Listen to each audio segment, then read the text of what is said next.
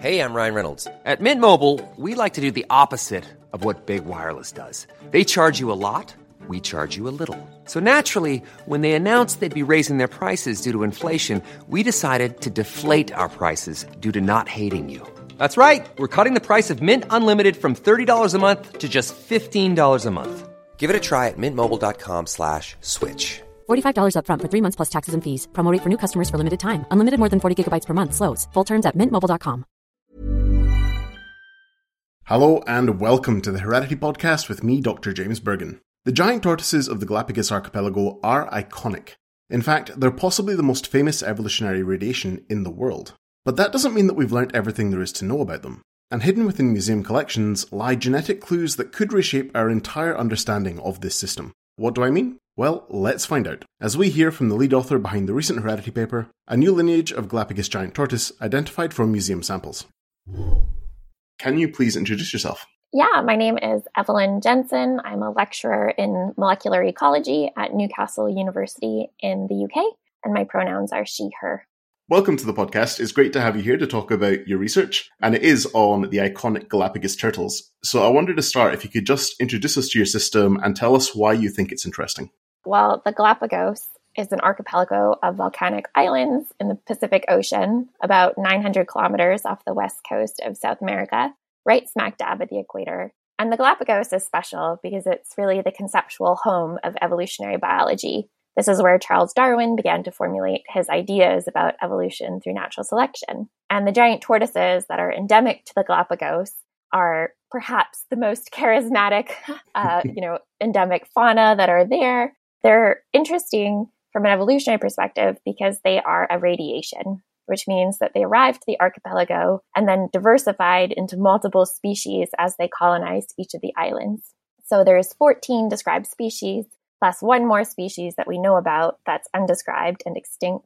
And there's typically one species per island, with a few exceptions where there's multiple species on an island, but they live in allopatry, meaning that they're in different parts of the island. So the Galapagos tortoises, evolutionary, very interesting, but they're also of great conservation concern. They were highly exploited and presently have a population size that's just 10% of what it would have been historically. Yeah, fascinating. I mean, anyone who's done any kind of biology or evolution class will be very familiar with this system, I'm sure. And they are already pretty well studied. So I'm really curious about what it is that you specifically set out to investigate in this study. Well, the focus of this study was San Cristobal Island, which is one of the first islands that was colonized by the tortoises because it's one of the older islands in the archipelago. And the population of tortoises on this island, which we call Chelonoidis chathamensis, was reduced to only about 700 individuals in the mid-20th century, but it's since recovered to over 6,000. And these tortoises, they only survived in the northeastern part of the island, which consists of arid, dry, lowland habitat. But there are records that tortoises previously lived across a broader part of the island, including in the central and southwestern highland environments. But the tortoises in these areas were hunted to extinction before the 1930s. And there's speculation in some of these historical texts that these highland tortoises may actually have been a different species than those that live in the northern part on the lowlands. But for a long way, there wasn't, a route to address this question to see if there actually had been more than one species of tortoise on San Cristobal. But back in 1905, there was a huge expedition by the California Academy of Sciences to collect natural history specimens from all around the Galapagos. And over the course of a couple of years, they ended up collecting tens of thousands of specimens, including hundreds of giant tortoises. And when these explorers visited San Cristobal, they found only one living tortoise, which they collected. But key for our study is that they also found a cave in the central part of the island that contained the remains of tortoises that had fallen into the cave and naturally perished. And so they collected some of the bones from this cave and actually ended up using one of them as the holotype specimen for the species Chelonoidis chathamensis. Now, these explorers didn't actually make it up to the northeastern part of the island where the tortoises currently live. So we have these bones from the cave, and we use these to assess whether there was perhaps any difference in the tortoises that were living on the island. So we can compare these historical specimens to the population of tortoises that are currently living on the island. Fantastic. So it's a really fun system that you're getting involved with. And obviously, as you were saying there, these collected samples are really important. So I'm really curious about what you actually did in this study, because I know museum samples played a really important role. Yeah. So, these bones are from tortoises that were naturally deceased. They were in this cave for hundreds of years before they were collected. So they're actually in really poor condition. They're dry and crumbly, quite damaged. So for this, we want to extract DNA. And so we used micro CT scans to try and identify on these bones, where are they the most dense? Because that's where likely the DNA is the best preserved. So we did these scans, and then we cut out the pieces of bone that were the most dense and extracted DNA from these particular sections.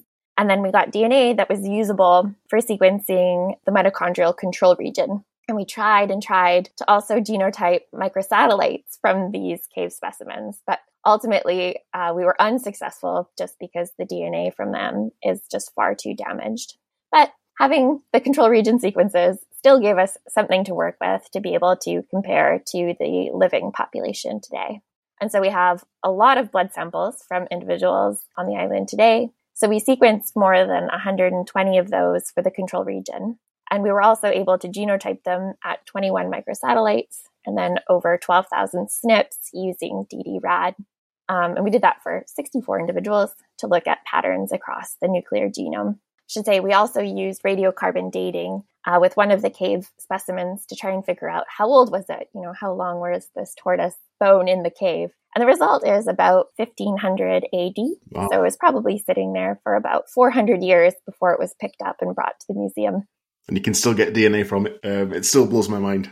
We can get the DNA, but a large proportion of what you extract is not tortoise DNA. And then the pieces you do have are very broken, to small pieces. So that's the challenge with working with these specimens. It does sound like a bit of a challenge, but I'm really curious about what you found from these samples. So what did you find in terms of the genetic diversity of tortoises on this island? The key finding is that the mitochondrial haplotypes for these cave specimens are highly distinct from the haplotype that's in the living population. And in fact, when we build a phylogenetic tree, the cave lineage isn't even the sister taxon to the living population. Instead, the cave tortoises are more closely related to the species from Hispaniola and Pinta Islands. And then we can use the divergence dates of the different species that we've estimated in previous studies to see that the common ancestor of the cave and the living lineages diverged probably about 700,000 years ago. So the tortoises that died falling into the cave are a totally different lineage from the tortoises that live on the island today. But we also have a specimen that was collected alive in 1906, which was found near the cave.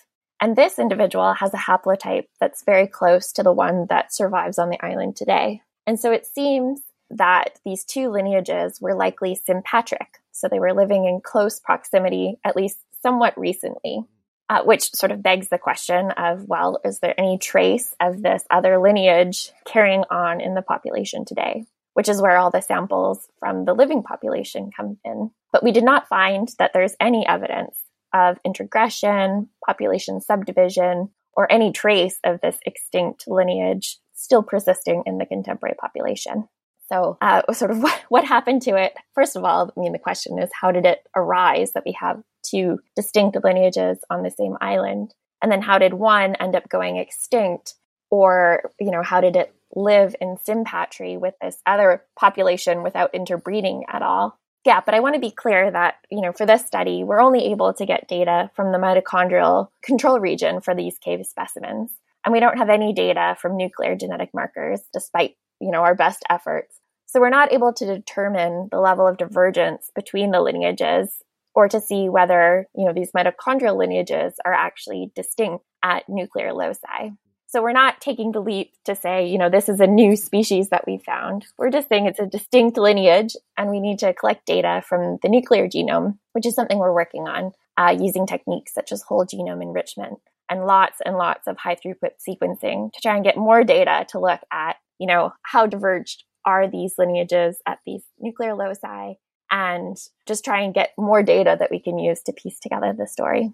Fantastic. It sounds very complicated, but I wonder what these results are telling us about the radiation of giant tortoises in the Galapagos, because it sounds as though maybe some of these results aren't what you'd necessarily expect. Yeah, I mean, and that I think is the important lesson we're learning here, is that if we're just looking at the populations that have survived to the present day, we're missing some important pieces of the puzzle for reconstructing the evolutionary patterns. So, I mean, as you mentioned, the Galapagos tortoises are a relatively well-studied system, but now we need to reanalyze and rethink the evolutionary history of the radiation to try and piece in this new lineage to say, where did it arise? How did it end up on San Cristobal Island? How does that fit into the biogeographic history and the colonization patterns of the archipelago?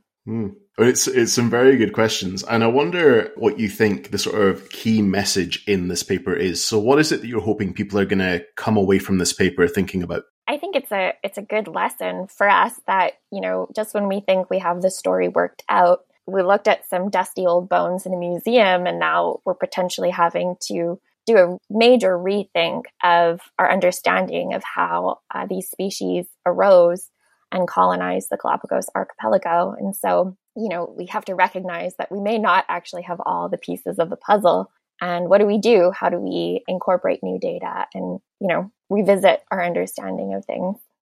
Definitely. I always find it incredible what a valuable resource museum collections actually are, like even for genetic studies. Yeah, absolutely. I mean, historical specimens are hugely valuable for evolutionary research. And without these bones from the cave, we may never have been able to test, whether this rumor that there used to be 2 species of tortoise on San Cristobal were true. So yeah, I mean, we're still working with these bones from the cave, but also dozens of other historical samples of Galapagos tortoise that were collected, on various expeditions. And these are allowing us to assess a whole broad range of really exciting questions about the evolutionary history of the tortoises, as well as providing important data for conservation. So I can't overemphasize how important these museum specimens have been, and then will also continue to be as we keep researching this system. Fantastic. And I very much look forward to reading some of those later papers. But right now, hopefully people will go and check out this paper because it is really interesting and it is just such an iconic system. It's great to learn more about it. And just to finish up, I wonder if you could just remind us what your paper is called and also give a call out to any of your co-authors or anyone else who helped bring us this work. The title of the paper is A New Lineage of Galapagos Giant Tortoises Identified from Museum Samples. This paper is co-authored by a large group of folks that have almost all passed through the lab of the senior author, Gisela Coccone at Yale University. So there's a number of us that have been postdocs working with her over the years. So the very first analysis of the cave bones was actually done more than a decade ago, which produced, the first hints of these tantalizing results. But it took persistence over the years to get all the data together for this study, including visiting San Cristobal to collect more specimens from the living population. So yes, I definitely want to give a shout out to the whole family of tortoise researchers who've always been such a great team of collaborators to work with, as well our collaborators in the Galapagos at the National Park, as well as the Giant Tortoise Restoration Initiative. Perfect. Well, thank you very much for joining me to tell us about your research. Yeah, wonderful. Thanks for having me. Thanks to Evelyn. You can find her paper on the Heredity website. That's nature.com/HDY. While you're there, you can also check out how to submit your own papers to the journal. Heredity is the official journal of the Genetic Society. You can subscribe to the Heredity podcast wherever you get your podcasts, and you can follow us on Twitter. That's @HeredityJournal. If you want to get in touch with me directly, drop me an email at hereditypodcast.gen@gmail.com. I'm James Bergen. Thanks for listening. Ever catch yourself eating the same flavorless dinner 3 days in a row? Dreaming of something better? Well, HelloFresh is your guilt-free dream come true, baby. It's me, Keke Palmer. Let's wake up those taste buds with hot, juicy pecan-crusted chicken or garlic butter shrimp scampi. Hello Fresh. Stop dreaming of all the delicious possibilities and dig in at HelloFresh.com. Let's get this dinner party started.